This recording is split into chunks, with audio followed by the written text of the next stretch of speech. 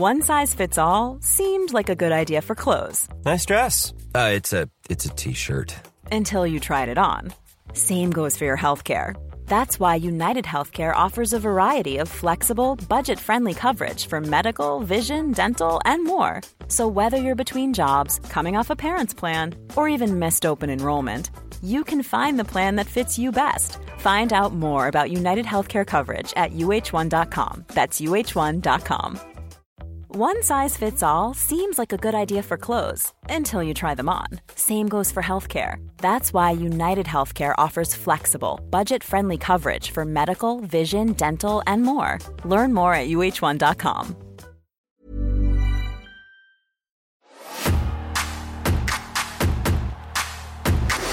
So do the ring crew just load that into the fans after a show and just like, take us in there, leave some crisps nearby if you get hungry in the night? The boyhood dream has come true.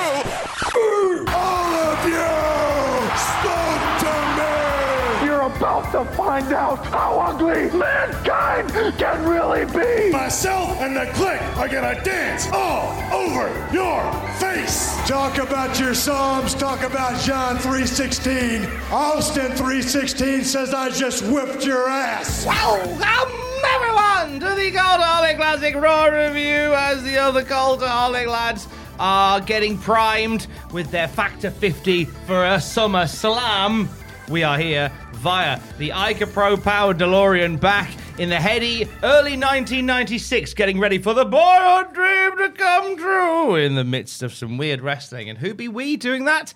I be Fake Geordie, radio presenter without portfolio, joined by, from Cultaholic.com, the rambunctious Jackie Orlando. It's Jackins, the mulligan to my old hair. Hello, friend. Today I'm dressed like everyone's favourite Beach Boy, Mike Love, as well. You are very denim-y today. Yeah. That's a lot of denim. Are you wearing jeans as well? No, I'm wearing shell pants. I've gone full 90s. Shell pants and denim. Yeah. That your poor old grandma had to sweat to buy you. Is that the name of our new detective duo? Shell pants and denim. Crime fighting duo. Nice choice on the denim. Thanks. It's coming back, I think, denim.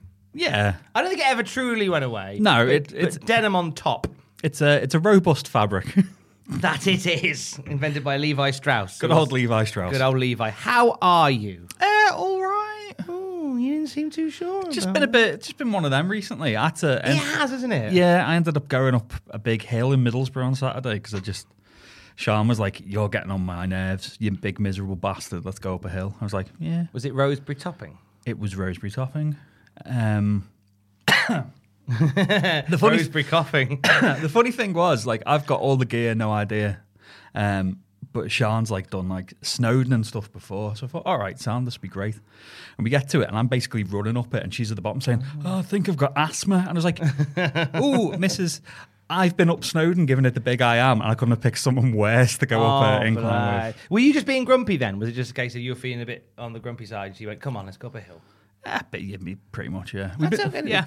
Because I think there must be something. It must be like a dark moon rising or something like that at the moment. Because I've been in a weird sort of place with stuff like that. Yeah. But and Alex has as well. Like something in the air at the moment. I'm not a fan of. I think it's the general state of things, like the camera freezing. Like the camera freezing, which is a great example. That's quite a nice little picture for it to freeze on. Lovely. If you're watching live, there you go. Yeah, I think it's just the general state of things. The fact that we're in a hellscape at the moment, and just it feels like that's been the way for a good long while. And it kind of comes and goes. I don't know whether sometimes I just forget that we're in a hellscape. Yeah, and we crack on. But we need something funny, like, you know, a dog stealing a car or something to brighten up the day, or a cat going missing. Yeah. Oh, how is he? I see your arms haven't healed fully yet. If you're watching on the Patreon, sorry for the shonky camera once again. It will fix itself in a minute. But you'll see I've got. It's much better. Actually, it's much better than it was on Thursday morning. You look like Sabu. I do look like Sabu. I've been in quite the war. So if you haven't heard this story yet, then strap in. If you have, then spin on. Because we talk a lot about Pablo on this podcast, as we talk about Louis as well and Poppy. But Pablo is an indoor cat. And there's lots of merits to be had with an indoor cat. Like, you know, they live longer. You can keep them entertained for the sake of, like, some nice windows and games and stuff to play. And I think the argument will always rage between people who have indoor cats, people who have outdoor cats. Yeah. Like Poppy and Louie are indoor cats. They're aren't they? indoor cats, Yeah, and they're fine. Yeah. They're fine. But I think Alex and I were always a little bit concerned that, is he getting bored? Because, during the day we're at work, so he's on his Todd. We've considered bringing in another cat, but his general reaction to other cats has been, fuck off. Which makes us think another cat probably isn't the solution. Yeah. But maybe. And then we saw that quite a few people were talking about the merits online of walking their cats, putting a little lead on them and taking them for a walk. Which is the general look, and that's most reactions to it. We have got a harness for Louis, so we've entertained the idea as well. So the thing is, we tried the harness with Pablo, and the screen is frozen again. Sorry about this on the Patreon. I apologise. What shonky service you get. I like how press a button, we disappear like ghosts.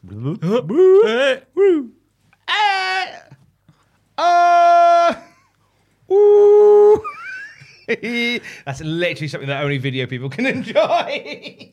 It's just noise to everybody else. Yeah. But thing is, we tried the harness with him, and he played it when we put the harness on. Like, he acted like it weighed like 1,000 tons, and like we just sloped in the middle. I'm done. This is rubbish. I can't work in these conditions. Except you put dreams on the other side of the room. So it's light. It's fine.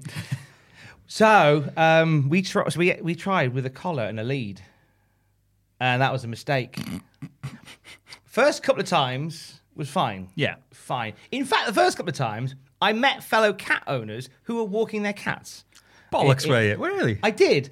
Because I only really walked around sort of the area that we live in, like the estate that we live in. And I met people walking their cats. And I was like, hey. So Pablo got to meet other cats and go, fuck off. So that was good. And on the day in question, we met another cat owner, and we were talking about like the merits of taking them for walks and stuff like that. And I turn to carry on my walk, and he gets. By this point, the lady I'd spoken to had gone in with her cat. Pablo gets spooked by somebody going out for a jog. Fucking joggers. Joggers. And he runs off. But in doing so, he's pulled himself off the collar, and he's gone. Dashed away. You can't catch a cat not on a leash. No. It's impossible. I tried. Lord, I tried. And there was a particular hedge when we were on our walk. There was a particular hedge that he'd taken quite a shine to. I guess there was something in there that he liked the sniff of. And as I would discover later on, there was like loads of bird feathers in there. So presumably a bird had either taken a nest there or been mauled there. So it's like, And I know he liked it, because if I pulled him away from it, he was like, when he was on the lead. Yeah. He was like, I was like, no, you can't go in there because I can't follow you in. Anyway, off the lead. You remember, oh, now is my time. Whoom, into the hedge. And presumably, so I jumped into the hedge behind him. Couldn't see him. Big gap in the fence to the right, which leads into the woods. So I was like, oh no. So I'm calling him, and I'm just stressing. And Alex comes downstairs, and we're looking through. I'm crawling through this hedge. I'm crawling on my hands and knees through this hedge, and I can't see him. And I'm like, I bet he's in the woodland area behind. I bet he's found a little bit there. And this cable, I am so sorry. There we go. I might just have to. I wonder if it's the table. If I move the table away, because something's catching on the cable that connects the camera to us. But anyway, Table on a cable. Table on a cable. Yeah. The label. So Alex is out to look for him, and I think, oh God, he's gone to the woodland area. So I sort of find my way in, and this is just like it's nettles and brambles, and it's all on a bank. So I'm just, but when like I'm thinking like he's just gone. Every second's counting. I've just got to get on with it. Yeah. So I'm just jumping through, and nothing. I go onto the Facebook page for where we live, and I just put just a heads up. Our boy Pablo's just come off the lead and he's gone missing. If you could keep an eye out for him, because I'm thinking, has he gone under a car for warmth? Has he turned up at somebody else's house? Yeah. And you know what? I forever believe in the goodness of people, because about 8 people came out from the estate. Yeah. Came over and said, we want to help you look for him. I was like, oh, wow, thank you. So if you can look around there, and I'll go back into the woods here. And we had like a little search party for the boy for a good hour or so, and we couldn't find him. There was a sighting very briefly. Our neighbour caught a glance of him in the woodland area, like looking up, seeing his eyes beaming through like some thick hedge. And then Alex heard him meow. Yeah. But then we couldn't see him again. But like, well, okay, well he's in the area still, so that's good. And then nothing again. He's in the area. Sounds like the hunt for Raoul Moat. Then Gazza turned up with a fishing rod and some chicken. And he's like, if chicken won't get Pablo out the woods, fuck off. And so we still hadn't found Moti. It's getting to, the sun's gone down. Alex is just in bits, and I am internally. But I'm like, I've just got to suck this up, Buttercup, because if I'm getting upset as well, then no one's getting anything done. Yeah. So Alex is in bits because immediately your brain goes to the worst case scenario. He's been hit by a car. Fox has got him. People are scared of black cats. Kids are shit. Like, you're thinking all the way, he's climbing somebody's car and they're going for a late night drive. And it's like, all the worst things happen in your head. And you've got to go, no, you can't. Why is the worst thing more likely than the best thing? Yeah. Let's try and think of it like that. But unfortunately, a lot of the search party had to dissipate and they had to go on their way. But, how lovely that they all came out as long as they did. And I was sat in the woods, just in a bit of a state, and I was going through my phone like, what to do if your cat goes missing, and somebody had said, bring out his cat food with his favourite cat food in it, fill the bowl all the way up, and then get their litter tray, maybe a toy and something that smells like you, because the cat's sense of smell you must never doubt, because it's phenomenal. So what I ended up doing was, okay, I'll go and get that, but I originally put it in the woods and I was waiting near it and he never turned up. And it's now quarter to midnight. I'm still out looking, and I messaged Adam. I don't know why I messaged Adam Pachisi from our place, because he messaged me something about the news for the next morning, and I think I said something like, I might be in a bit late. Pablo's got out, and I'm just out looking for him. And I'd like to have I'm about to knock it on the head, but I'll go have a look at daybreak. And Adam, bless him, he went, whereabouts are you? I'll jump in a taxi and come give you a hand. I was like, honestly, mate, it's quarter to midnight. Don't worry about it. He said, no, I'll be there in 10 minutes. And bless him, our boss turned up. Yeah. Just before midnight. He might be what I described as a comedy terrorist, but he's a lovely lad. He's the best. Yeah. He's absolutely the best. And he turned up, and I was like, right, what do we do? I said, I'll tell you what, I'm going to go back into the woods here. If you could go and look under cars and stuff like that, that'd be great. And still nothing. But I ended up at that point thinking, well, I want to be somewhere where I can potentially see if he comes out. So I got his food bowl, I got his litter tray, which I put in the wooded bit where I was sat like a weird hobo. Put it back over the fence. Oh, by the way, we've got a comically high fence. One that Pablo, when I was out for a walk, had attempted to scale by jumping, banged his head on it, and then just sort of walked off, styling it out like meant to do that. But the quickest way from where we live to the wooded area is to climb over the fence.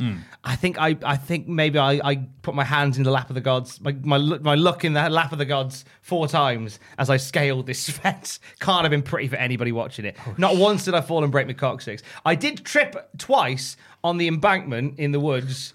And at one point, I thought I was unconscious, but I'm not sure.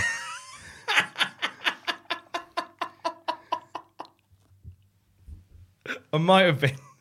Alex, who was watching from the balcony, said, I saw you slip. And I must admit, I was on the phone to my sister, and it was the worst time. My chest was going off. She's been a bit poorly this week. She said, my chest was bad. I was on the phone to my sister. Honestly, seeing you fall over was probably the closest I came to a laugh that day. I was like, well... You're welcome.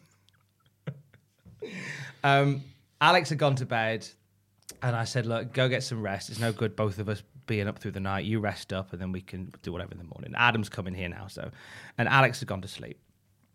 And I put his food out and his litter out and his cat tree, and then I put my shirt on the floor as well, near where my balcony where I can look down. And I thought, if he comes out, then at least I can see.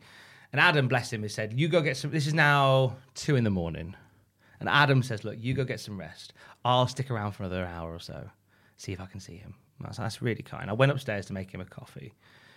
And I just have a little look over the balcony and just go, oh, come on, mate, where are you?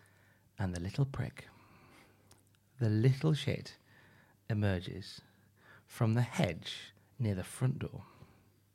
Not in the woods. Not on the building site, 100 meters away, where I thought he might have climbed into a cement mixer. Not near the train tracks. Not between the wire fence and the wooden fence that I had crawled through like Metal Gear Solid. The hedge near our front door. Oh, food. And just walks over to us, but delighted at the same time. So I run downstairs, and by this point I was kind of getting out of my dirty clothes, but I saw him and I thought, oh God, I've got to get down there now. What's on the dryer? I just grabbed like some shorts and like a jacket that went over the top of it. I looked like I was going to a weird gig. Ran downstairs, and there he is having his food. And I just got, Adam, he's here. And Adam's climbed over this wall because he was looking around the other side of this wall, bless him. Adam's climbed over the wall. And we see him. And Pablo he looks like he's had a night of it. Like, you know when a cat is stressed? Yeah. Because, like, their back's all the way up. Their tails are all poofed out. They're fat, aren't they? Yeah. Yeah, they make themselves as big as possible to alert, people. And he's seen me and he's like, whoa. And I'm like, hey, buddy, hey. Come here. And I'm shaking dreamies. I'm down on this level. And he's like, he's not. And he goes, okay, round 2. Runs off again. Twat. Little twat. Back through the same hole that he ran through before in the hedge and out of sight. And I said to Adam, the thing is, at least we know he's all right. Yeah. He's stressed, but he's around. And he hasn't gone off he hasn't got a train to Germany or something. Like, he's nearby. That's what I say about you in the office. He's stressed, but he's all right. He's stressed, but he's nearby. At that point, I realised, okay, I think I know how this is going to go. I said to Adam, I think I know how this is going to go. Normally about 4:30, my alarm goes off in the morning. So normally, if I'm not out of bed at 4:30, like about 4:40, he's floating around the bed, scratching on the blinds in the bedroom. Just, come on, dickhead, hungry now. So I reckon about 4:30, he's going to re-emerge because he's going to want some more food. Because in internal clock. Yeah. So we wait for a couple more hours and we sort of keep looking around, but we're just cautious of hedges near where the front door is. And then, like, almost to the minute, 4:30, out of the hedge. Hello? How have you got there again? I'm thinking, like, how? But you've got like a little series of underground tunnels that get you back to the start where we can't see you. Like, we've been looking for you. We haven't seen how you've gone from over that side of the complex to this side. Yeah. Sneaky bugger. So then so I say, right, Adam, okay, because he's gonna go again. I know he's gonna run off again. So I said, Adam, if you wait here, I will go the other side. So then if he runs off towards the hedge, I can pick him up as he does so. And I go over to the hedge and I get my coat. I've got this big coat on all night and I've taken it off and I've covered the hole in the hedge. Like, you're not running through that again, you little prick. By which point Adam has rung me and gone, I've got him. I was like, oh, what? And I'll go over. So basically what's happened is Pablo hasn't seen that we've got this little cordoned off area, but he's had a bit of food. And then he's seen Adam. He must recognise Adam or something. Or he just seen a human. He's just walked over, just flopped down and just gone, I'm tired now. Just easily, Adam just picked him up, took him inside. Yeah. And so I ran and saw it, and there's Adam holding him inside the building now. So like if he decides to get away again, he ain't going far. And I've been very lucky that I've not known a whole lot of loss or anything like that in my life. I haven't known much, and I've done so well to get to 38 and say that. I've known some, and it's heartbreaking, but I've never felt such love and hate at the same time as I did for that cat after being up all night. Like, not an exaggeration, all night. We got off the lead about 6:30 in the evening, and this is now probably like 4:45. All night, I've not felt the love and hate simultaneously that I had for this cat. And it was quite a nice feeling to see Alex again, who had gone to bed and she was in bits, and she posted on all these Facebook pages, keep an eye out for this cat. And I just turned the light on in the bedroom, and she woke up and there he was. He jumped on the bed. It's just like... And so big love to Adam. Yeah, who oh God, I think yeah. had he not come over, I probably would have called off the search for the night. Yeah. So the fact that he did come over made me go, okay, I'm going to stay out longer. Yeah. And it meant that he came back. He's a And good we're not walking him again. Are we bollocks walking him again? No. No. No, He's I'm an not indoor cat now. I'm not surprised at all. Not at all. Well, that's a nice return to form for Adam Pacitti, because I don't know if it's been disclosed about what he did at the staff party. So, Okay. Let's bury him quickly. so we had a summer party, And did. and Adam was just like, right, I've booked a caravan park in Whitley Bay because it's Pacitti. It's the most Pacitti thing ever. He's like, is a yeah. Very Pacitti thing. They all did karaoke, and 'cause I saw the clip of Ross doing "Don't Let the Sun Go Down on Me." Yeah, the bastard, because I said, we've been planning that all week. I said, do you want to be George Michael or Elton John? And he said, it even said on the karaoke, like part of it even had, ladies and gentlemen, Mr. Elton John. Oh. So I think he did both, but I'd well gone by, but me and you had fucked up. We'd gone by then. We Me, didn't stick you and around. Aidan Gibbons had jumped in an Uber and gone. But you went into concerned mother mode, because at one point you said to me, have you had any food? Have you had any food? And I had to say to you, Tom, you watched me eat 2 burgers and a hot dog. I don't remember doing that. Yeah, and I spilled coleslaw on your shoe. I remember doing that. that's the only time in my life I've been slightly angry with you. Yeah, you were furious. I thought you were going to punch me. Yeah, because, right, And rightly so. for video viewers, right, so there was like a coleslaw station, and I'd taken my shoes off, as had Matthew, and put them there.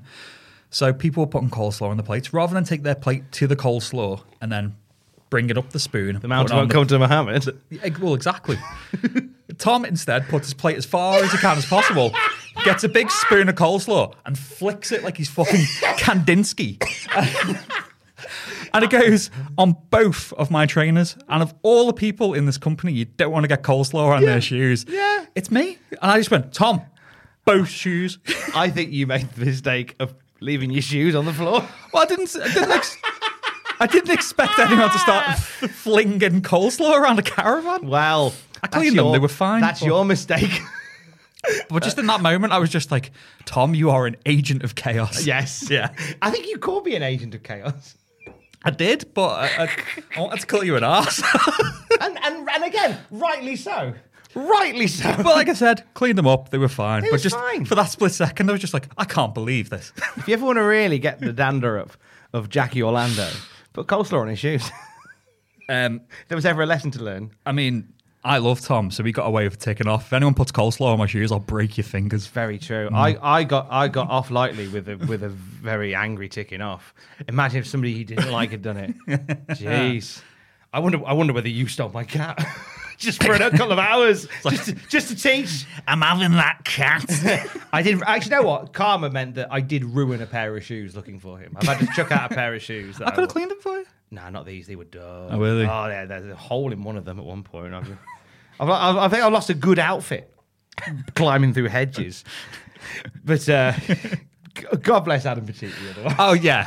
Just going around full circle. I'm glad Pablo's home. I'm glad Yeah. you're all right. I'm fine. I'm glad you've had a few days to rest. the Ish. adrenaline. I remember on the morning at about 9 a.m. because I stayed up, and then as Adam went home, I said, I'll put the news together for the morning. Because now the cat's back, I should do some work really. Yeah. So I did, and then I thought I'll have 45 minutes sleep on the sofa before I have to then go and start the day. Yeah. I woke up after 45 minutes and oh my god, the pain. Oh my, the adrenaline had completely worn off, and I was just like, everything hurts. Like all this was red and angry. All my bones have been hurting ever since. Clambering up the side of the wooded area and stuff like that. Oh. So what evening? Nightmare. What evening was it that he went? Wednesday evening, and then we found him basically Thursday morning. Okay, yeah. So Yeah, because it was the Thursday that there was no one in, wasn't there? Because after me being the trendsetter, every fucker got COVID. Not because of me. This was just completely unrelated. I got it, and then like 3 weeks later, everyone else got it. So Thursday.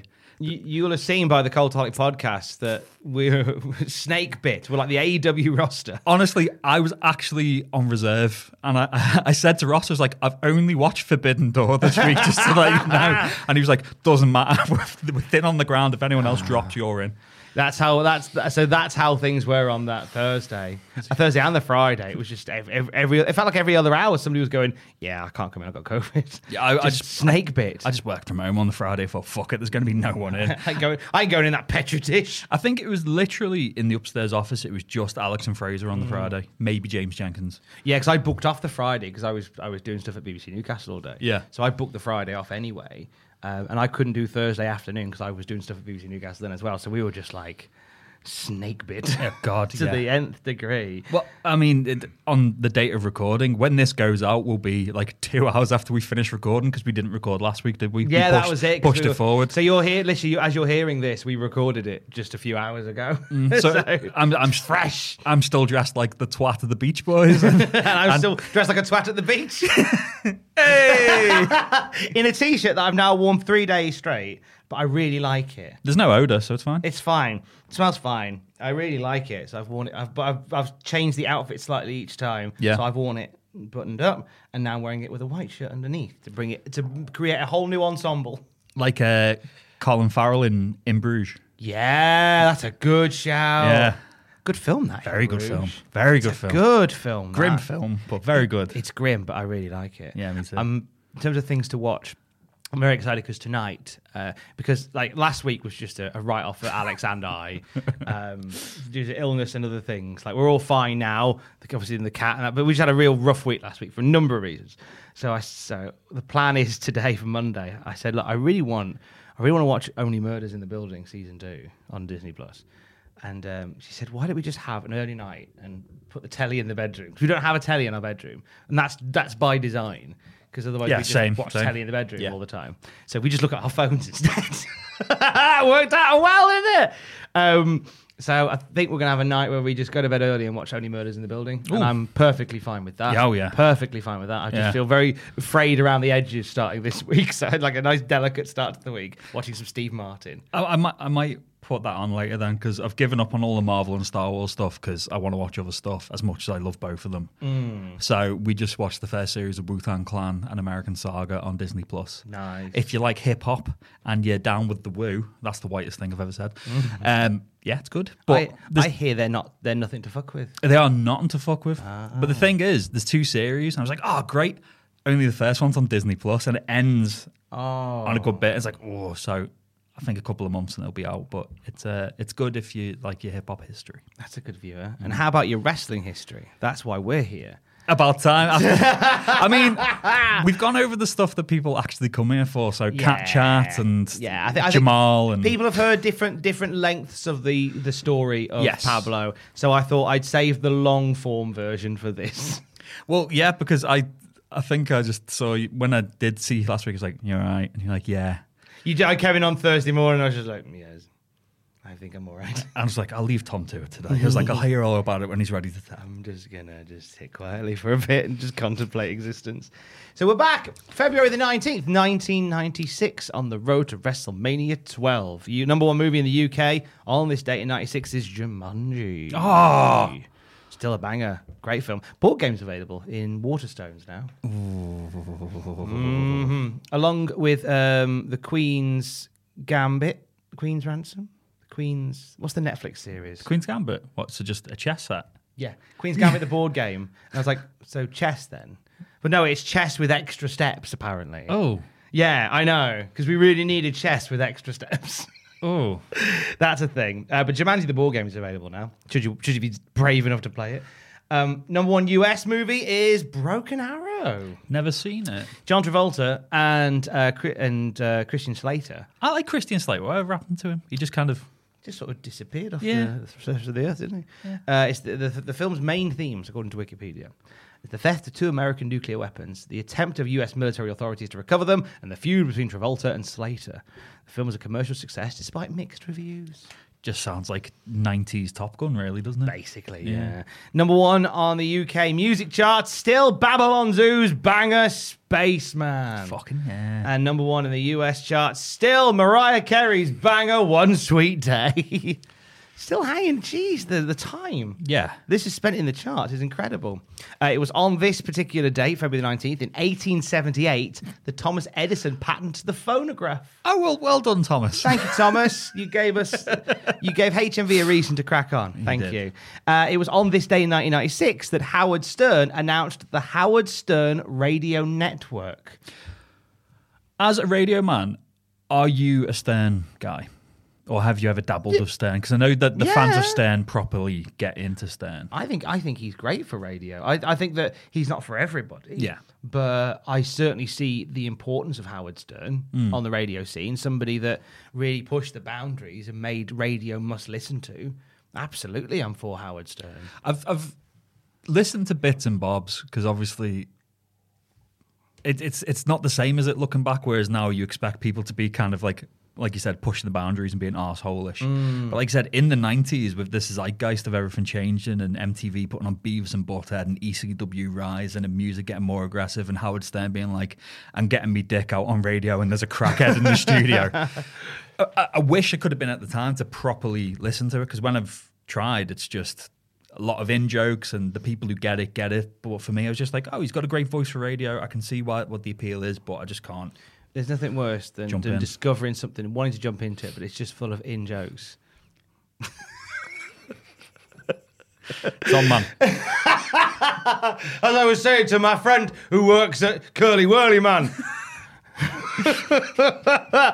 The importance of the Howard Stern Radio Network must be addressed, because Howard Stern by this point was doing syndicated radio shows. Yes. So his show was so powerful. And I think there's been a few occasions of this before this, but certainly Howard Stern was the defining moment of it. His show was so big that radio stations would opt in to take his show, and that was how the things was made. The Howard Stern Radio Network, basically Howard Stern built a 24-hour schedule of presenters that he loved, that he gave the seal of approval to, and then radio stations that wanted to add something spicy to their network could opt in and out of the Howard Stern network to take different shows. Yeah. Alternatively, if they wanted to start a new station, they could just take the Howard Stern Radio Network wholesale, as that was another option too. But that was a big turning point in radio, because I think syndication and networking became quite a big thing after that. It still very much is now. Yeah. A lot of radio, to burst the bubble, a lot of radio is syndicated and networked now, and that's just how it goes.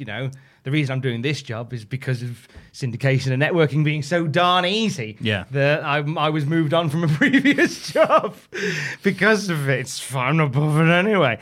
But yeah, so I think this is a crucial week in the time of Howard Stern. 2 days after this episode of Raw aired, Sophie Turner, English actress, was born. She would go on to play Sansa Stark in Game of Thrones. She was born 2 days after this episode of Raw. I don't think the two are connected. No. I don't think she was so excited for WrestleMania 12 she wanted to get out early. But she was. So that's all the real... You could tell it was light on the real world news, because I dropped in Thomas Edison-based pants. But what about the wrestling world this week, Jack Atkins? Well, right. Ravey Dave Meltzer, Wrestling Observer newsletter, dated February 27th, 1996. One of my favourite angles, featuring one of my favourite wrestlers. Brian Pillman showed up in the ECW arena on February 17th. Whoa. Fucking... The way it's great going back and seeing how Meltzer's written about it, because even he's kind of a bit like... So, for the uninitiated, obviously, you won't have gotten to this yet on WCW Nitro. We're a couple of weeks away from this particular bad boy. So, they were pushing Pillman as the loose cannon of the Four Horsemen, who was becoming erratic, who was going slightly off script, but it was in the script for him to go off script, but they weren't telling anyone. It was basically him and Bischoff and Kevin Sullivan who were all in it. So, they were booked to do a I Respect You strap match between Sullivan and Pillman. And it's like 40 seconds into the match, because Sullivan was the booker, and Pillman gets to the mic and goes, I respect you, booker man, and it just fucks off. Yeah. And Arn Anderson comes out in his fucking Ralph Lauren shirt and a pair of shorts. He's like, we'll do the match then. And I would like you to dress like Arn Anderson at that show for Halloween. I would gladly dress like that. Sartorial bastard Arn Anderson. So... The plan was that they were going to kayfabe fire Pillman and then eventually bring him back after a few months, send him to like ECW and Indies and, get people talking, bring him back after a few months to be this massive star. So Pillman convinced Eric Bischoff. He said, we need to completely work the boys, we need to work everyone. Fire me for real. I'll be back in a few months. So we fired him for real, and he went, cool, right, see you later, dickheads, I'm going to ECW. so he turns up in the ECW arena, and obviously when he turns up and he's fucking swearing his head off, threatening to get his dick out. I'm gonna whip my Johnson out! Gonna piss! It's amazing. So, he was in character from the time he showed up in Philly, showing up at the ECW arena wearing a La Parka mask to hide the fact that it was Brian Pillman, and he pretended to only speak that he could only speak Japanese backstage. He's saying here, Pillman was in the ring, received an enormous babyface pop, which continued when he called the current WCW head Eric Jerkoff. Pillman then called the audience smart marks and did an obscenity-laced interview that got most, but not all, of the audience to turn against him. Finally said that he was going to pull out his Johnson and piss all over the fans in the front row. Paul Heyman, Todd Gordon, and Shane Douglas, who apparently was part of the decision-making team at this time, came out saying to Pillman it wasn't part of the deal. Pillman calling Heyman Booker Man. He did a worked attack on a fan with a fork and got hauled out of the building by the local security force, while Douglas, looking for a piece of him, never laid a hand on him. Pillman was then in character for the rest of the night at the hotel, swearing at fans. So then Dave puts here, Pillman was officially, or at least very publicly, fired by WCW on Thursday, although there are claims he's still on the payroll, as there are indications the company is going to great and even laughable lengths to try and get everyone to believe it's a shoot. It was a shoot. But the only person he knew was Brian Pillman. Wow. And he ends up a couple of months later in the WWF on the first ever guaranteed contract, doesn't he? He's amazing. I fucking love Brian Pillman.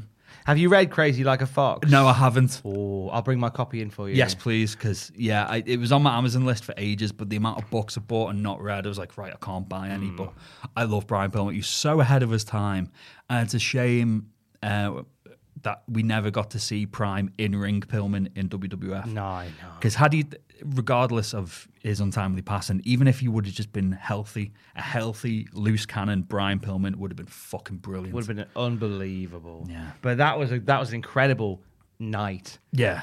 In Pillman. And you covered most of the stuff I was going to mention there from the book. The thing that he kept turning up in a La Parka mask, pretending he was Japanese.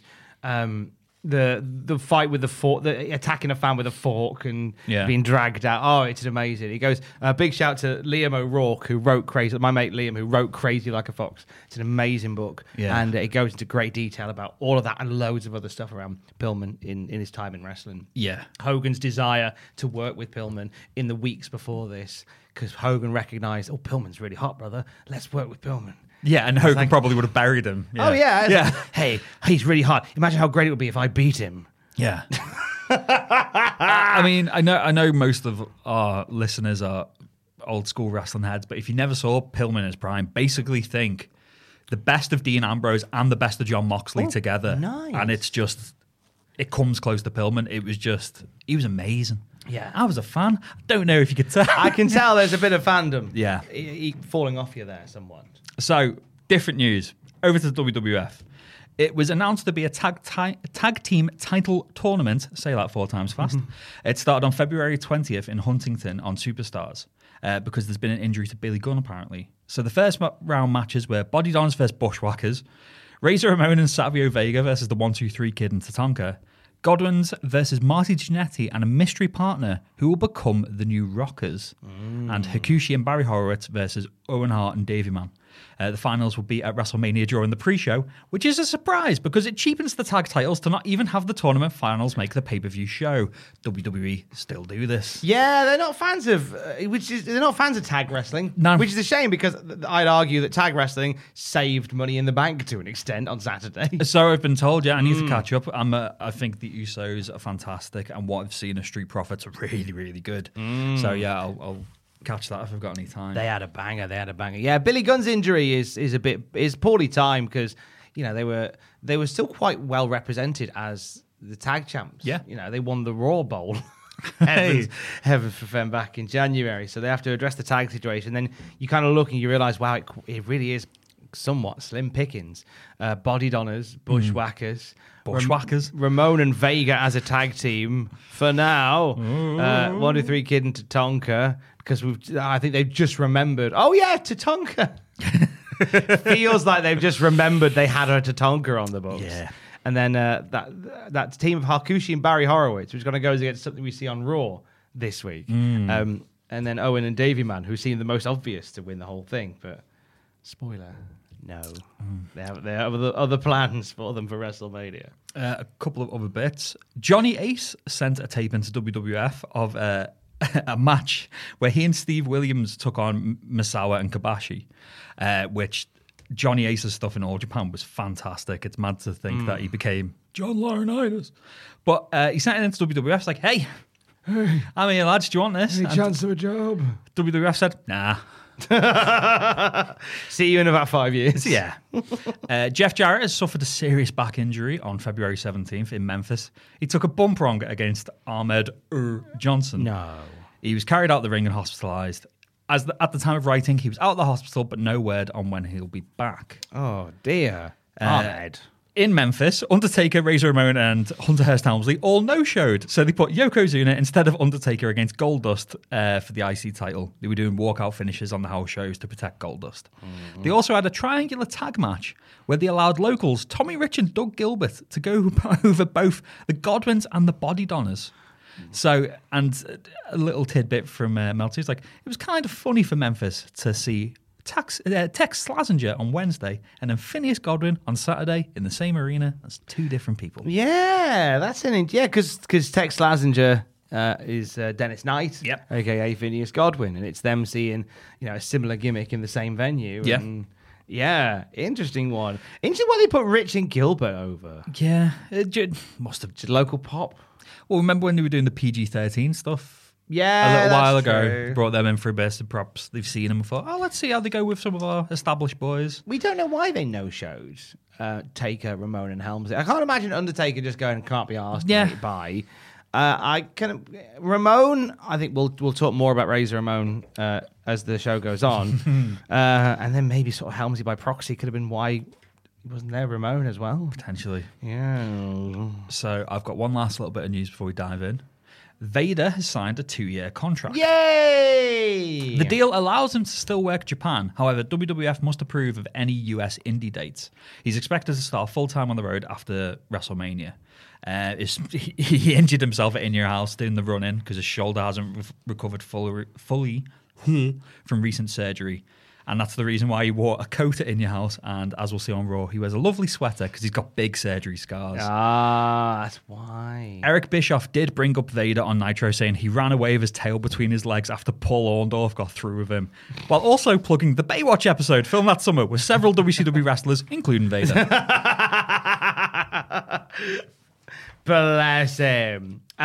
For Raw this week, so I'm going to walk you through this week's episode of Monday Night Raw from February 19th, 1996. There was a dark match before all of this kicked off. Ooh. Did you spot this? I did not. The Observer writes, Herman the German was given a tryout at these tapings. Herman the German. Pray tell, Tom, who is Herman the German? This is German wrestling legend Ulf Herman. Wow. Yeah, obviously Herman the German. Yeah. But they're calling him Herman the German, which I think was a name he'd used elsewhere as well. So, Herman the German. Last time you and I talked about Herman the German was when Ultimate Warrior had that comeback show in Europe in 1995. Yeah. When he wrestled Herman the German. That whole match is on YouTube, and it's fucking awful. I think I could have guessed that. Yeah, you're going to get it. Nothing on Ulf Herman, more on Can't Be Asked Warrior in Germany. When I saw the video file was 25 minutes long. I thought, well, that's 20 minutes too long, then. 4 minutes of entrance. It depends how quickly he runs. So we don't see Herman the German, sadly, on WWF television. But I wonder whether the timing is interesting, considering who does pop up tonight has connections with Herman the German. Ooh. Whether it was a favor, whether it was, connected to that, which we'll talk about in a bit. That's right, kids. It's Brachus. No, Oh, if not only. yet. Not yet. We open with Sunny feeling herself up on the beach to open the show as a rip-off of Chris Isaac's Wicked Game plays in the background. What a great song. What a great What a song, great isn't it? song. It's a great radio song, that. We have a recap of In Your House, which leads to plugs for tonight's Raw, featuring Undertaker in action, Razor Ramon challenging Goldust for the IC title. They casually mention The Ultimate Warrior. Speak to me, Warriors! And they go, Larry Fling, almost live. That's later tonight on Raw. Raw. We have not had any mention of The Ultimate Warrior. I don't even think it In Your House. No. Which was 24 hours ago. Because I saw that, I thought, he says it so off the cuff, as if like, oh yeah, and as you know, The Ultimate Warrior. One of the biggest stars of the 80s is back. Yeah, and I just thought, was there an episode of Superstars that we missed? No, because literally the last WWF content we had was In Your House 24 hours before. Yeah. And nothing, unless I'm being really thick, nothing was mentioned about the Ultimate Warrior. No, because the only thing we've touched upon is in Observers leading up to this, there'd been rumblings that, Hellwig's coming back. Yeah, But there's been like internal rumblings and dirt sheets and stuff talking about it, but nothing on television. no. And it's just, oh, by the way, the Ultimate Warrior. Okay. Is this a new Raw opening? Or have I not been paying attention? I didn't notice because they're still using the but later on they do use the Oh no, the music's the same. Yeah. But the video it seems to make the show look bigger and badder. Ooh, off in a it. good way. Colorized wrestlers with black and white backgrounds. Okay. Yeah, because I should really pay attention considering when they went back to this, they were showing clips of Roddy Piper which haven't even been filmed yet. So, Which is weird time travel stuff. We open with Razor Ramon walking to the ring. He's taking on Goldust and looking to become the first ever 5-time Intercontinental Champion, if he does so. Goldust gets jumped by Ramon before the bell, and Ramon's ripping off his robe. He nearly gets DQ'd when he goes to hit Goldust with the title. The ref stops him, so he dumps Goldust out of the ring with the clothesline instead. Back in the ring, Razor goes for a Razor's Edge dead early, but Goldust backdrops him out of the ring to stop the rot as we go into a break. Goldust in firm control during the break. We get a clip where we show Ramon getting back into the ring after the failed Razor's Edge and gets a running Asuka hip attack to knock him straight back out of the ring again. Not seen Goldust do that before. No. Pushes his bot straight into Ramon. He puts a sleeper on when Ramon enters the ring. Ramon mounts a combat with a fall-away slam over the top rope. fucking insane spot. That was incredible. I don't know how you protect yourself with that. Yeah. You just got to just cross all things and hope for the best. And the fact that they didn't cut the camera so Gold just disappears, it looked amazing. Yeah, just chucked him right out of sight. Soon after this, Goldust recovers and he and Marlena make a run for it, taking the count-out loss, as they've been doing, as you said, on the house shows. Ramon gets on the microphone post-match and says, Goldust, I don't want your belt, I want your ass. Okay. He takes aim at the great one from the glory days, Roddy Rowdy Piper. Ramon says, you've got 6 kids, Piper. I love the kids. And he appeals to Piper, who is a father of 6, saying, I don't want my kids to watch this stuff on TV. Gesticulating towards Goldust, who is backstage. He asks for a match with Goldust anywhere, anytime, and wants Piper to make the date. Now, as this is happening, and we're building to not only a tag team tournament match with Ramon and Savio Vega, we're building to potentially a match at WrestleMania between him and Goldust. But all this is happening, and Razor Ramon, a.k.a. Scott Hall, not a happy camper right now. Observer. Based on the commentary, the impression was given Ramon doesn't care about the title, so it may be a non-title gimmick match at Mania, like perhaps a loser leaves town if Ramon decides to go to WCW, which is a distinct possibility right now. More next week when we get there. What do you think of the match? I thought it was fine. It was very aggressive. It was. Like really, like from the bell. Like it was just. It felt like a grudge match. It felt like Scott Hall taking his frustrations out, not Razor Ramon. Oh, wow. That's what I felt. Anyway, because I thought the booking of it was weird because Ramon battered Goldust. He battered the champion. Like I said, Goldust got a bit of a comeback. He had a sleeper and the bum attack and stuff, but he didn't really lay much of a glove on him. Yeah, I will say this though, with the entrance, they are the adding layers to the Goldust character, and the entrance this week looked phenomenal with the gold glitter coming out of the sky and the spotlights, and so I'm a big fan of the packet. I'm a big fan of the presentation of Goldust. You're a big fan of Goldust package, is what you're There's say, nothing right? wrong with that. No, Man of the world. absolutely not. I was going to say. You can tell Scott Hall's frustrated. Yeah. There's some kinks that need to be ironed out. And it's probably as well, like they were saying, could he become the first-time, 5-time Intercontinental Champion? He's probably thinking, fuck me, I've already had it 4 times. Could I do something else? I'd like to be the world champion, please. Yeah. Seems like, I think we've talked about this a few times, how like it seems such a no-brainer to make him a top guy. Yeah. But there is a weird reluctance from Vince to do that. Yeah. Which is strange because he would, with Shawn Michaels on the ascend, like you could have made Ramon happy easily by going, I tell you what, Shawn's about to become champ, you're going to have a run with him. A Shawn versus Razor world title feud. A ladder match for the world title. Yeah. Be great. What a great story to tell. They fought for the IC title. They both progressed. They're both fighting for the world title in a ladder match. But it won't be to be, sadly. Because, as we'll see in a few years' time with Triple H and The Rock, I like it when feuds keep going up through levels. They keep finding themselves, Yeah. like star-crossed lovers. Exactly. Yeah. Backstage, Paul Bearer is coaxing The Undertaker out of his casket. Branded casket. Branded rest in peace casket. So there's a bit of weird new lore to The Undertaker that becomes apparent during this show. That The Undertaker now lives in that casket.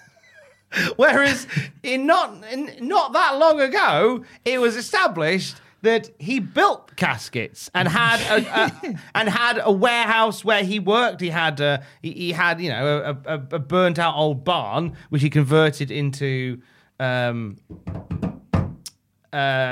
you do DIY, like a garage, Like a work shed. a work shed. Yeah, he built it into a workshop where he made caskets. Yeah. But now apparently, he just lives in a casket now. So is this because obviously he's just the Undertaker. They don't refer to him yet as the dead man, do they? It's always been implied that he's a zombie, but is this the first time that they've basically shown, oh yeah, he's dead? Oh yeah, he's definitely dead. He's not alive. Yeah, I think they've always alluded to it. I don't think they've ever said the dead man. I don't think. Because that's still not... Yeah, we are still in the new generation here and saying, oh, this fella's dead. That's not very new generation, is it? Maybe the workshop is in the casket. Maybe the casket is like the TARDIS. Ooh. So it just changes size. I like that. So it's bigger on the inside. And then goes through and it's the workshop. That's a nice thought. Maybe that's what they're doing.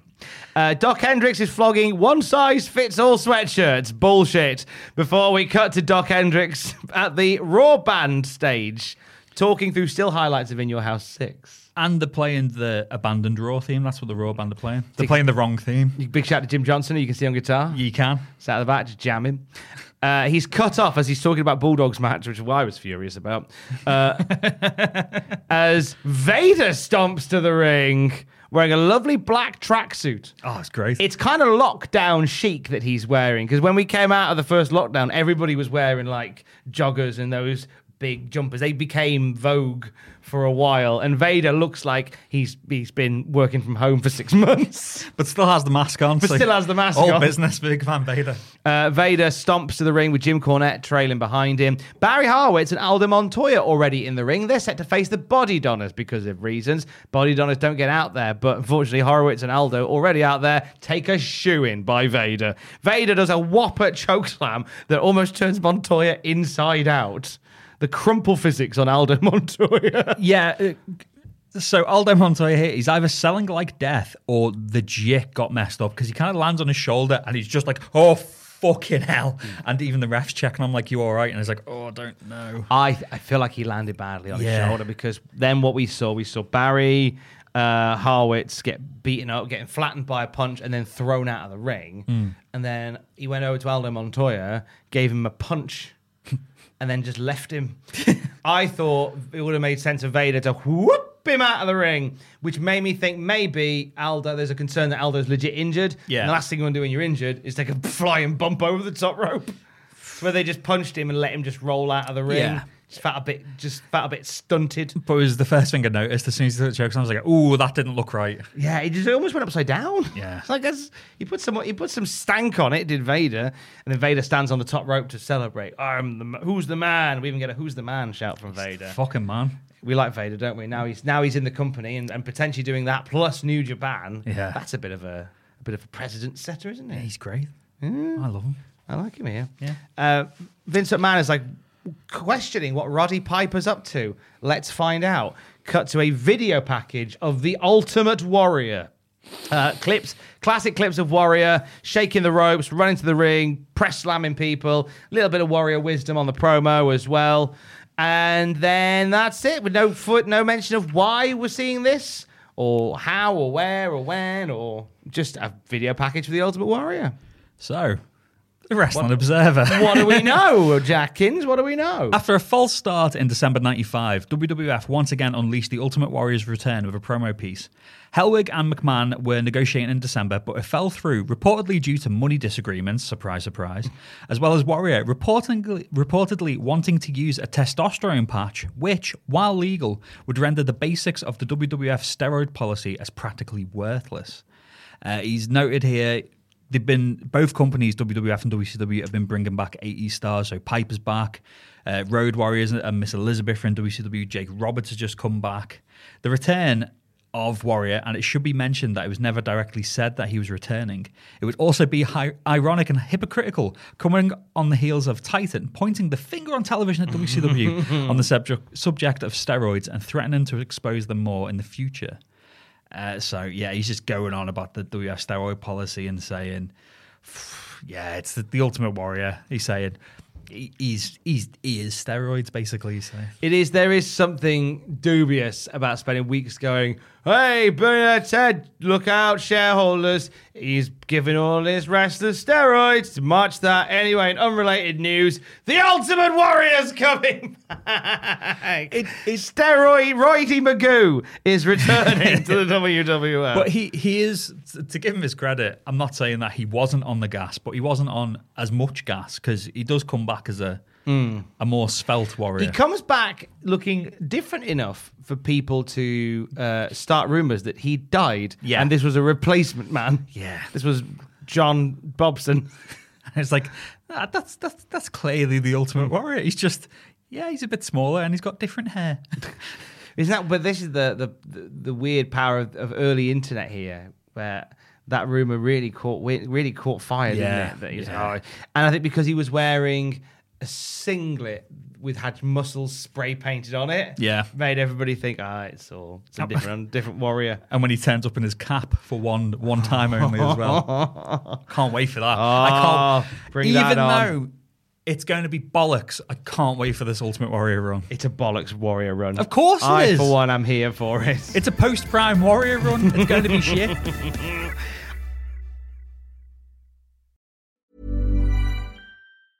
Hey, I'm Ryan Reynolds. Recently, I asked Mint Mobile's legal team if big wireless companies are allowed to raise prices due to inflation. They said yes. And then when I asked if raising prices technically violates those onerous 2-year contracts, they said, what the f*** are you talking about, you insane Hollywood ass f- So to recap, we're cutting the price of Mint Unlimited from $30 a month to just $15 a month. Give it a try at mintmobile.com/switch. $45 up front for 3 months plus taxes and fees. Promo rate for new customers for limited time. Unlimited more than 40 gigabytes per month. Slows full terms at mintmobile.com.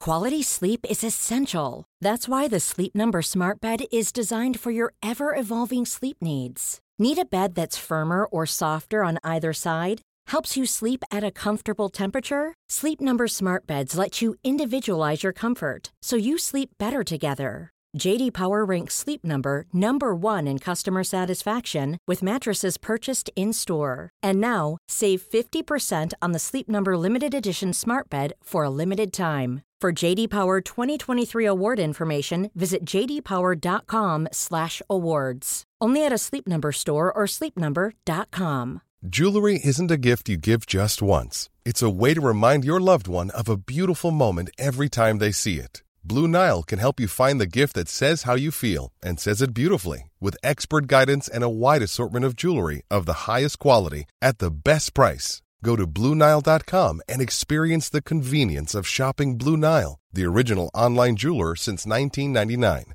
That's BlueNile.com to find the perfect jewelry gift for any occasion. BlueNile.com.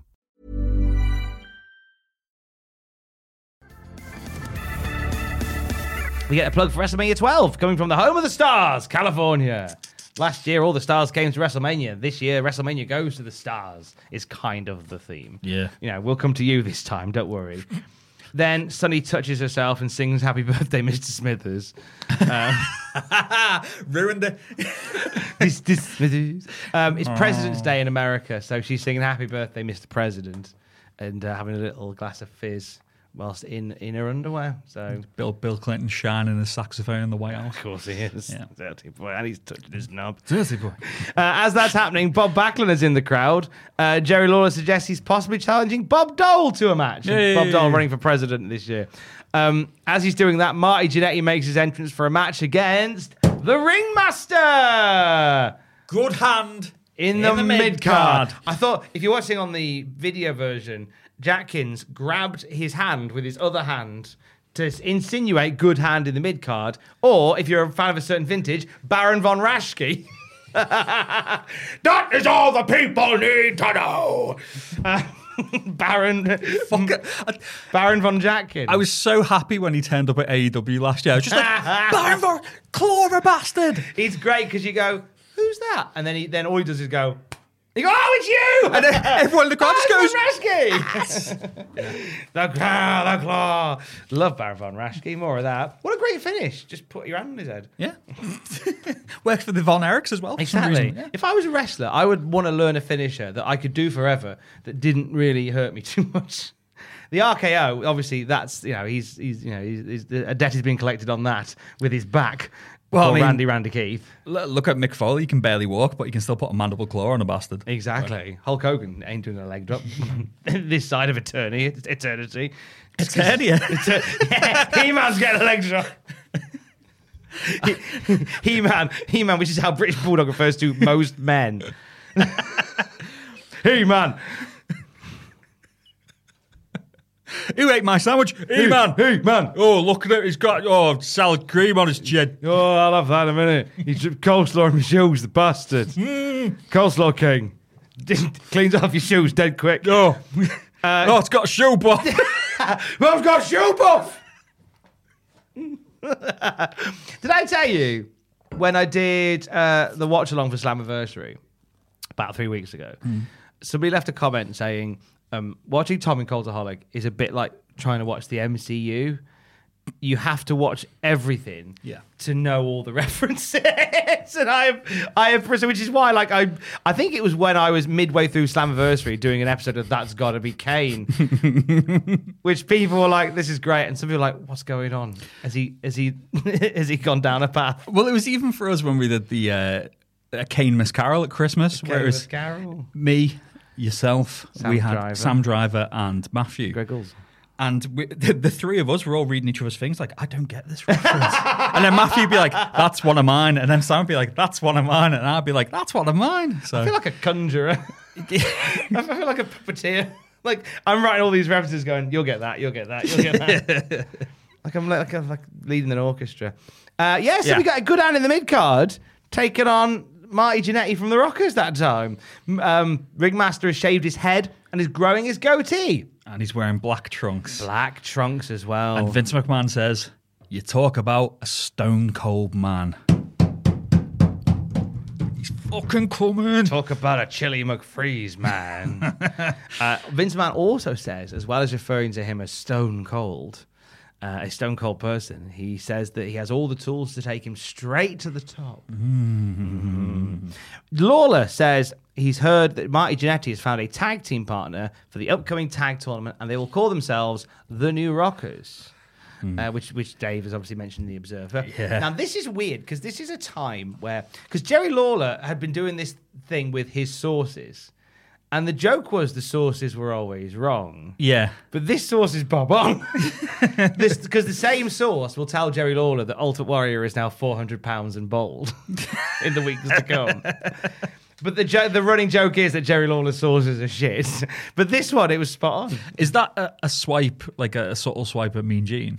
About the sources being wrong? I possibly. I think it's. I don't know if it's a swipe. I think it's more just a cute play on, like, you know, dirt sheets in that sort of culture, with Jerry Lawler saying, "Oh, I've got my sources, and the sources are always wrong." Yeah, I think it's a subtle little dig on that. I don't think it's a direct shot fired at Scheme Gene. Because even though they've been, like you said, the Scheme Gene stuff, but all the boys in the back are just like, fucking fair play, Gene. Get that money. Yeah, make that dollar, mate. Yeah. Jeez. If I could set up a phone line where I just said people, here's the bollocks that's happening in wrestling. And didn't he negotiate something to get like a percentage of all the... Oh, yeah. He could have retired 10 times over from that phone line. He just chose not to. Yeah. Or maybe he spent it all on hookers. Who knows? I'd hope he did. Go on, Gene. Marty Jannetty mounts some offense on Ringmaster with a drop kick, but Master comes back with a stun gun, which I think was a finisher for a while in Dub C Dub. Yeah. Ringmaster wears down Jannetty with an STF, an evil glint in his eye the whole time. Jannetty attempts a comeback, but Ringmaster counters a back suplex with a backdrop with $1 million dream for the eventual submission win. Took a while for Jannetty to tap out. And Vince McMahon, as you say, says, look in those eyes. Stone cold this man is. Like, oh. He hasn't been called that yet either. No. I think this is only his second match on Raw. I think it might be, yeah. Yeah. I think maybe the third appearance or fourth appearance. Definitely the second match. What did you think of it? It was a bit awkward. I don't think the two really had great chemistry together. And it's really odd in hindsight watching Austin, like WWF Austin, wrestle a very technically sound match. Because obviously, because of injuries, he'd just become king of the brawlers, wouldn't he? Yeah. So to see him putting in STFs and go transitioning from submission to submission like Bryan Danielson was weird. But fine, did his job, good win. Jannetty is really... They were pushing him for a while and he was getting lots of screen time and they just went, he's Marty Jannetty. So they kind of fucked They him remembered off. he was Marty Jannetty. There was an interesting bit in The Observer that I didn't put in and basically... Meltzer was going mad saying, they've gotten rid of all the charisma of Austin. You know, the other week when he was saying, touch the screen and I'll be there. Now he's like, it's like... He was very angry about the lack of charisma on Steve Austin. It's like, don't worry, Dave. It'll all work out. It'll all be fine. Into other characters, it'll all be fine with. We cut to a cave or maybe a cellar. Possibly a cellar. Possibly. Where we have the crumpled up body of Mankind sat in the corner, rocking back and forth. He says, on the 8th day, God created mankind. Why was he having such a bad day when he made me? He made the teeth that I swallowed, the ear that was ripped from my skull, a face that no longer exists, fingers that no longer make the music. He was a gorgeous pianist, which was part of the backstory of Mankind. He used to play the piano for his mother, and then he got his fingers gnarled, and he couldn't play anymore, and he was cast out. That's part of the story. You think you're normal. The ugliness that lives outside lives in each and every one of you. On the 8th day, God created me. Maybe he should have slept that day too, and then gives a long, wheezy cry. Whoa! So fucking creepy. It's good, isn't it? It's great. I never knew that backstory of the piano. He alluded to it in a very early promo. He was like, I play for my mother and we make beautiful music. And then something happened with his fingers, whether he got them caught in the piano or whatever. And I think that was what led to him being cast out. Because I've read Foley's first book so many times, and obviously when Mankind first comes, he's got the creepy intro music, but has the soft piano music when he exits. So perhaps that's that alludes to it. Because he always said he wanted the vibe for the bit in, is it Silence of the Lambs, after Lecter's battered some guards and he's just there conducting as soft music plays. And I thought it was really effective, but that's added another layer to the onion. It's a nice subtle bit that I'm glad happened. Yeah. Where you don't get wrestlers that have two sets of music. No. Do you? So I quite like that Mankind had that as a little extra. It's almost something that's too subtle for what WWE would do now. Yeah.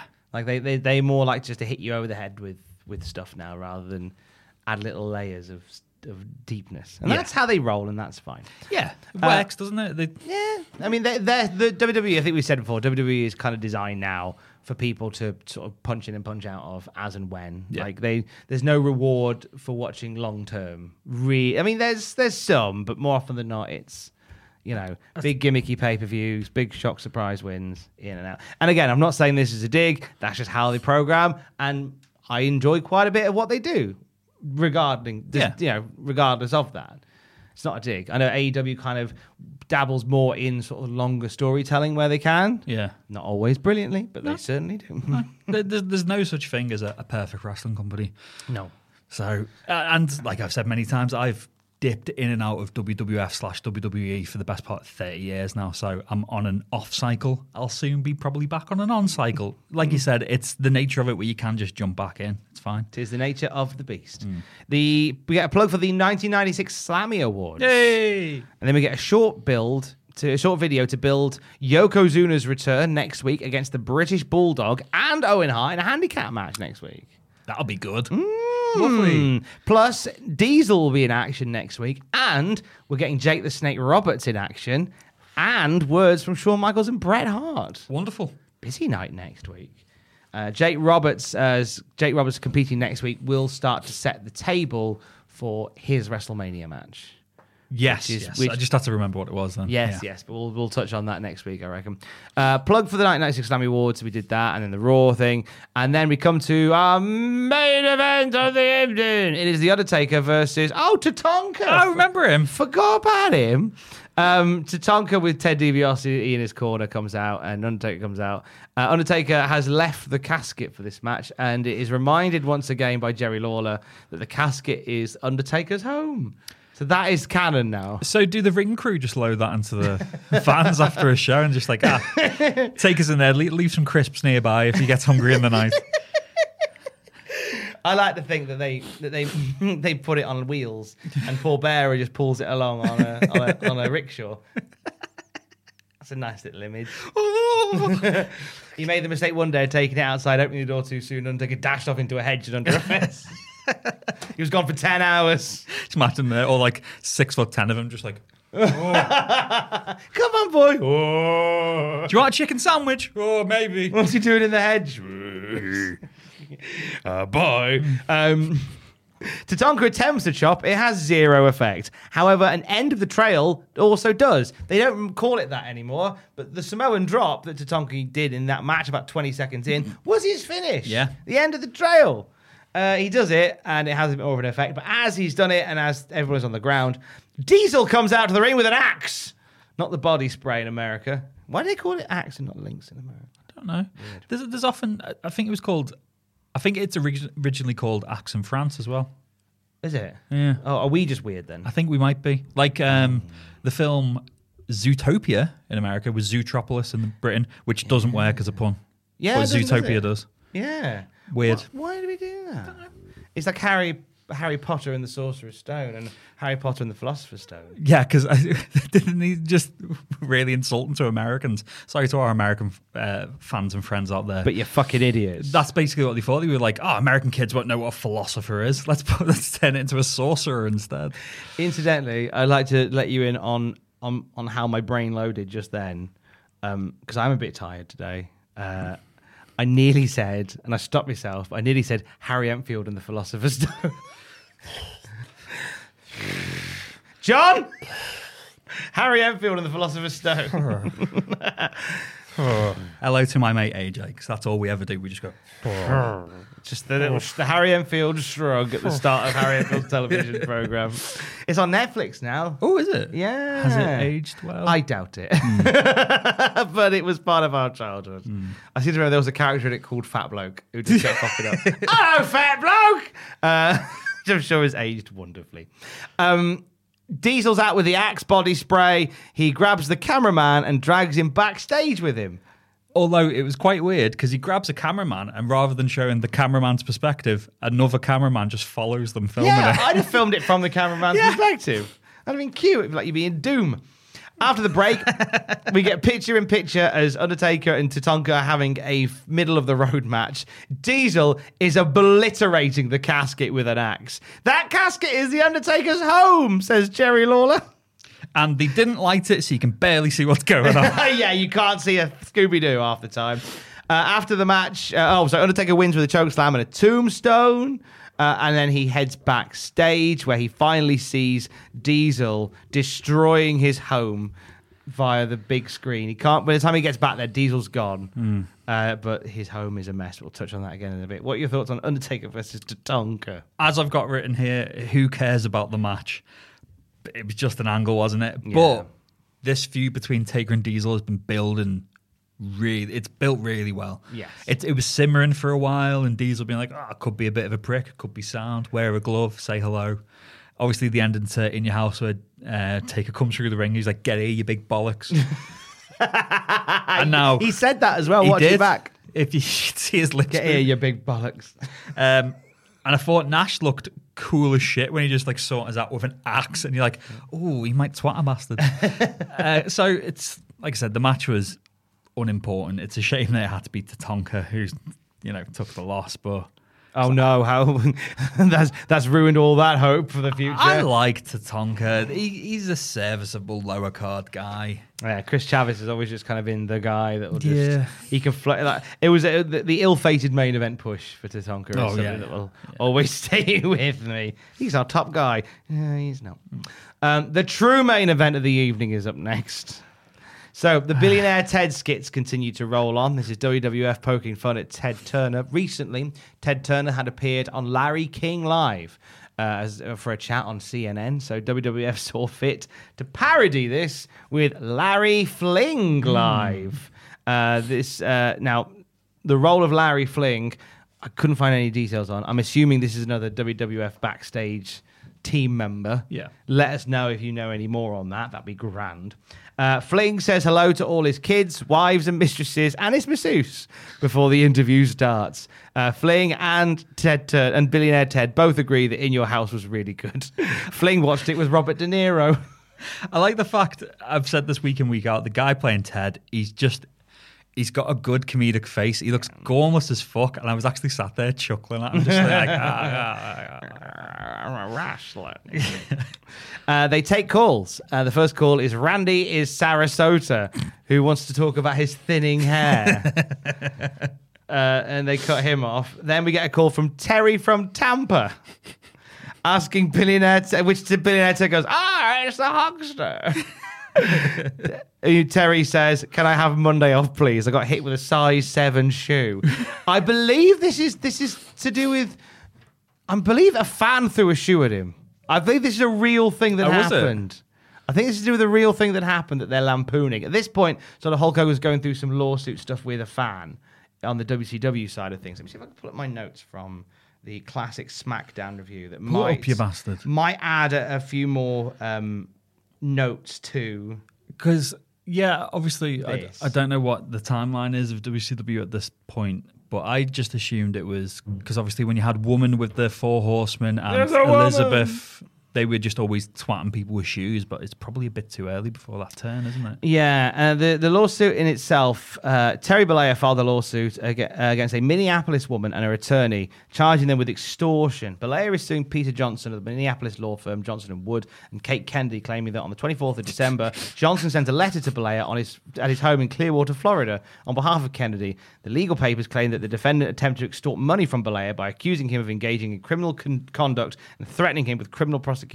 The letter enclosed copies of Minnesota criminal statutes in which they claim were applicable to Bollea, describing mandatory imprisonment penalties and claimed would be applicable upon a conviction of Bollea, as well as threatened to bring a lawsuit against Bollea worth millions of dollars. The letter expressed a willingness to settle the complaint if they would contact Johnson by Christmas Day. The letter threatened to file a police report and seek criminal charges as well. They file the lawsuit, and the lawsuit does not settle. The lawsuit claims the allegations in the letter were false and that the letter, being extortion, itself qualified as a criminal act. John Wood was quoted saying, the letter dealt with claims against Hulk Hogan for reprehensible conduct of a sexual nature that went well beyond harassment. When she made an effort to resolve the claim without going public, they characterized it as extortion and proceeded to sue. Kennedy is believed to have worked in Hogan's public relations for the Hulk Hogan's Pastamania Mall restaurant at the Mall of America that Hogan had ownership interest in. Whatever is alleged to have happened, believed to have taken place on the 4th of September 1995, the night WCW taped its first night show at the mall. The story widely reported in Minneapolis, and a wide service, and even less details, the USA Today Today piece ran numerous newspapers on Saturday. The tabloid television show A Current Affair is believed to be working on a piece regarding the story. Hogan acknowledged the incident in a roundabout way in an interview on WWE Saturday Night, saying he was willing to match stories with anyone, whether they be in Las Vegas, New York,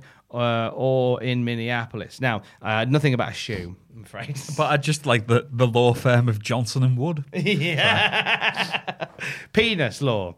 Da, da, da, da, da. So it doesn't. I'm sure there's some realness in that. Yeah. Next phone call comes from Jane from Hanoi, who says Ted's suits are ready. Yeah, suggesting he gets them off the rack at Sears. I'll just Vince McMahon be like, your suit shit. Yeah, and by the way, your suits are crap as well. They stopped taking calls, and Fling says that Ted has refused to talk to the media, even the media that he owns, about his alleged personal vendetta and monopolistic activities against the WWF, and how losses in WCW aren't reported to shareholders, even claiming that the huckster's wages are paid through other divisions of Turner. As he's saying this, Fling is asking Ted to respond, and Ted is sweating, drinking water, fanning himself, looking uncomfortable. At one point, Fling asks Ted to comment on the Wall Street Journal investigation, which he suddenly realizes he can't talk due to what he and Fling both agree is a legitimate case of chronic laryngitis. How fucking funny to see on WWF television them taking the piss out of Billionaire Ted for not responding to a Wall Street Journal investigation. Hey! Got him! Got him! The Huckster and the Nacho Man will be on Larry Fling Almost Live next week to discuss their geriatric match at WrestleMania 12. Oh, I'll be the referee for that, says Ted, before remembering that he has laryngitis and can't answer any more questions.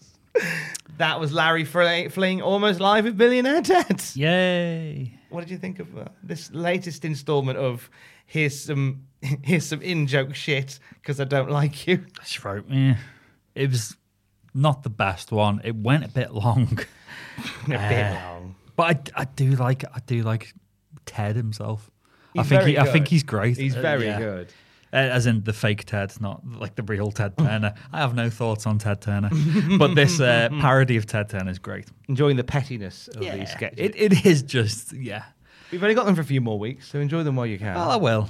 Payoff is coming at WrestleMania 12. So we mentioned this the other week. So Huckster versus Nacho Man will take place on the pre-show of WrestleMania 12, because if they put it on the main show, then there's a lot of legal issues that come from that, because they'd be technically saying, well, buy the pay-per-view to see WCW stars. Yeah. That's what could be claimed, but by putting it on a free show, they get around it. And the amount of people who might misread Huckster and Nacho Man and be like, Hulkster versus the Macho Man.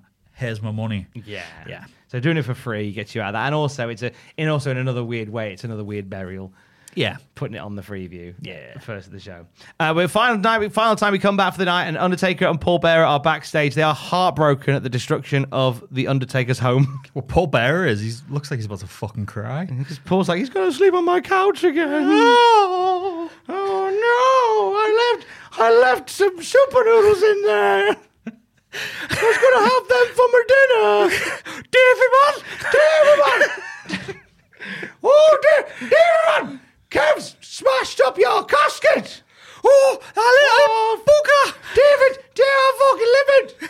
Donald man, when I find him, I'll wring his neck. I will. I'm going to punch you right in the bollocks. I fucking hate that Kev, man. He's destroyed your home. Oh, my home. Don't worry, Undertaker. You can sleep on my sofa. Would you like a pink wafer? Don't worry, I'll get the Z bed out. You can sleep on. It's a fold-up mattress. You can sleep on there until we build you a new home. He doesn't live in a casket. He makes caskets. Why have we suddenly decided that the Undertaker's a vampire? Where does Paul Bearer live? I live next door. I live inside the rickshaw that carries it around. I hate the fact they've just gone, oh yeah, Undertaker lives in a casket. He's not a fucking vampire. Yeah. He's an undead woodsman. he's an undead craftsman. He's just a big miserable bastard. Yeah. And you don't live in a casket. Exactly. I sleep in a lovely bed. Exactly. Paul Bearer declaring that Diesel will indeed pay for this. I thought the feud was fine without having to claim that Diesel's destroyed Undertaker's home. Yeah. It's the second time that a WrestleMania match has been built up by having a home destroyed. What was the first one? Triple H and Randy Orton. I thought you meant this was the second one at that time. I was like, second home that's been destroyed. Oh God, yeah. Hunter the McMahon family Avenger. Jesus. I kind of like the idea of they missed the trick with this of Diesel going up to Undertaker's casket and going, "Oh, I'm going to go in there and destroy it." And as he walks in, like it opens, it's like Narnia. You know that bit from the Young Ones? Oh yeah. When he goes through and it's all white and there's the woman on the horse. And says to Vivian, "Have some Turkish delights, my child. Have you got any kebabs?" I want that scene. Oh no, one of Vivian's socks has escaped. I want that inside the casket. What do you think of Raw this week? What I've got written here, in terms of episodic nature, it was good. So as like an episode, you're like, this is going to happen, this is going to happen. Brilliant. We're full steam ahead going to WrestleMania. The build for Razor and Goldust, Diesel and Taker and Vader, they're all really good. But in ring, nothing to write home about. Nothing you're not feeling. The matches weren't important this week, really. No. But like I said, in terms of a build, it's got our interest. It's got mine anyway. And then next week you got what? Brett and Sean having a little powwow. So, what about you? I enjoyed it. I thought that the Razor Goldust thing was a bit of a nothing, but it seems to be building towards a thing. Yeah. Which is good. Nice to see Ringmaster back in there again. I thought the in-ring stuff wasn't great, but like you say, that sort of episodic nature building towards it. I'm perversely intrigued. Yeah. By the return of the Ultimate Warrior. We won't see him on telly until WrestleMania itself. Perversely intrigued. I wonder what poor sod will end up facing him. Fine. Actually, we find out next week because it's in the Observer. The Observer leaks it like weeks before. So we find out next week. You'll find out too, and some other stuff regarding another member of the Clique. Their future endeavors. So it's a member of the Clique. I wonder if they'll craft a golden shovel in anger. What are you working on this week? So I'm still doing a big project. I'm just going to come out and say what it is because it's driving me insane. I'm ranking every single manager in WWF history. But because what it constitutes a manager or not is kind of grey area. So it's every manager, it's every bodyguard, it's every image consultant, it's every enforcer, blah, blah, blah, blah, blah, blah, blah. Because as I was putting every Doctor of Style? Yeah. Okay, just checking. Because as I was putting it together, I just went, what does China count as? Because it was like, you can't do this list without China, but if you put in China, then you've got to put in Diesel and you've got to put in Sid. So it's just every... This tree's just been growing and growing and growing. Yeah, so... So what number are we up to now? So I'm about 137. I work from the shit to the good. So I'm at like 137 out of about 200. And every day, you've seen me for weeks just going, I've added another fucking 3. Yeah. You'll lie in bed at night and your good lady will go, he doesn't pay attention. I wonder what he's thinking of. And you'll be lying in bed going, Muffy, fuck. Well, yeah, I went through a video. I went through one of the Cultaholic videos and reminded of Muffy, put that in. I was home the other week and I was talking to my cousin about it. And he was like, have you got... Axe, when Demolition became like a threesome and he just kind of stood to the side and went, fuck, I've not got Axe. So then I tell you what, it reminds me of. You watch Blackadder. Yeah. You know the episode where they have Dr. Johnson and it's Robbie Coltrane who invented the dictionary? Yeah. And so Rowan Atkinson's catching him out by saying loads of long words and he's writing them down very quickly. And then at the end of the episode, when they give him back his dictionary and he says, and Baldrick's written a book. And he goes, there was a sausage called Baldrick. Sausage? No! He hadn't put sausage in. And I feel like that's every time someone goes, oh, Paul Ellering. Yeah, so that's a hell of a list. That's going to take me most of the rest of the year. I've not been told to keep it secret. I was with the WrestleMania one, so I always just work under secrecy. I'm just like, when it comes out, you'll see. And if it's a big bastard, it's usually mine. But because so you it's have taken been that given long, clearance to. Well, I've not, but I've not been told to keep it stum. And like I said, it's probably going to be fucking ages till this comes out. So yeah, so there's no harm in. mentioning it now. What are you working on this week, apart from hopefully getting some rest? I might get a little bit of a sleep somewhere. I haven't decided yet. New Desert Island Graps on Wednesday, all being well, featuring Francesco Akira. Very nice. I believe New Japan Junior Heavyweight Tag Team Champion at the moment. So I'm excited to have a chat with him. We've not recorded that yet. We're recording that tomorrow. Excited to have a chat with him. What else is happening this week? We may be doing. We're doing. No, I can. Do we are. Yeah. Yeah. It's fine. It's fine. Both is happening tomorrow. It's fine. I've scheduled for both. Yeah, we're all good. We're playing catch up. So tomorrow we'll probably be in the same outfits. Yeah. So tomorrow we're doing. Yeah. So you have another. We're doing another episode of the Classic Raw review that we're recording tomorrow. Yeah. That's coming out next week. So I'll do that before I chat to Francesco Aguirre. I'm also getting Eric Stevens on. I know the name. ROH legend Eric Stevens. Yes. So he's coming on for a chat. And I don't think he does many interviews. So No. I'm having a chat with Eric Stevens. So that'll be fun. What else am I working on this week? Desperate to get back on Twitch. Haven't done anything on Twitch for about a week or two. So we'll probably get back together on Thursday and do some stuff on Twitch. That'll be fun. And with Tom, you never know what that's going to be because we literally don't know in the office until he's like, oh, I'm going to saw a dog in half. And we're like, great, Tom. Advised to not saw dogs in half on streams anymore. Apparently people don't like it. But for the latest on everything, you can subscribe to the podcast already, hopefully, if you're hearing this. So thank you for doing that. And you can check out cultaholic.com for the latest wrestling news throughout the day, every day. And until we are next back together, he is at Brat_Atkins on Twitter. I'm at Tom Campbell on Twitter. Together! We're at Cultaholic on Twitter. Don't forget to join us. Don't walk your cat, for fuck's sake. Without a harness. I mean, yeah, I'm going to bin my harness when I go home. Not my harness, Louis' harness. I haven't asked how Louis is. He's all right. He was looking very just like upset yesterday. So I filmed it and put it to Radiohead. Oh, bless him. But he's been a bit of an arsehole recently. He's been waking up dead early and just going,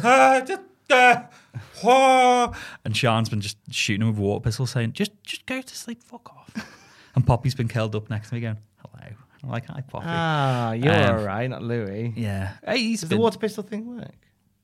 Well, it does. That he runs off, but he strolls back in 2 minutes later saying, see, that water pistol's not there. I'm going to play the bollocks. And it's just... He doesn't learn. If you square Poppy, she goes, right, sound, I'm getting out of here. But if you square him, he just comes back 2 minutes later and pushes his luck again.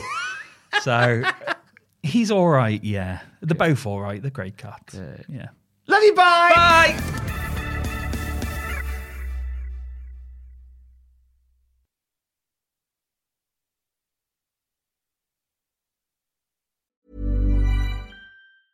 Even when we're on a budget, we still deserve nice things.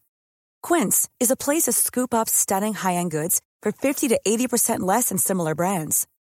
They have buttery soft cashmere sweaters starting at $50, luxurious Italian leather bags, and so much more. Plus, Quince only works with factories that use safe, ethical, and responsible manufacturing. Get the high-end goods you'll love without the high price tag with Quince. Go to quince.com/style for free shipping and 365-day returns.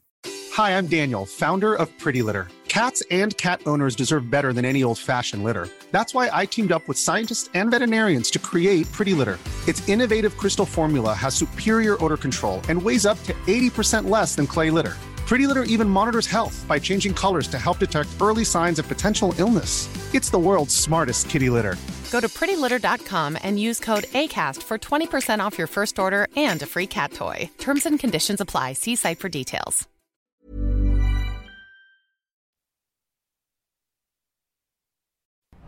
For all the wrestling headlines in just 10 minutes, search Cultaholic Wrestling News on Apple, Spotify, or wherever you get your podcasts from.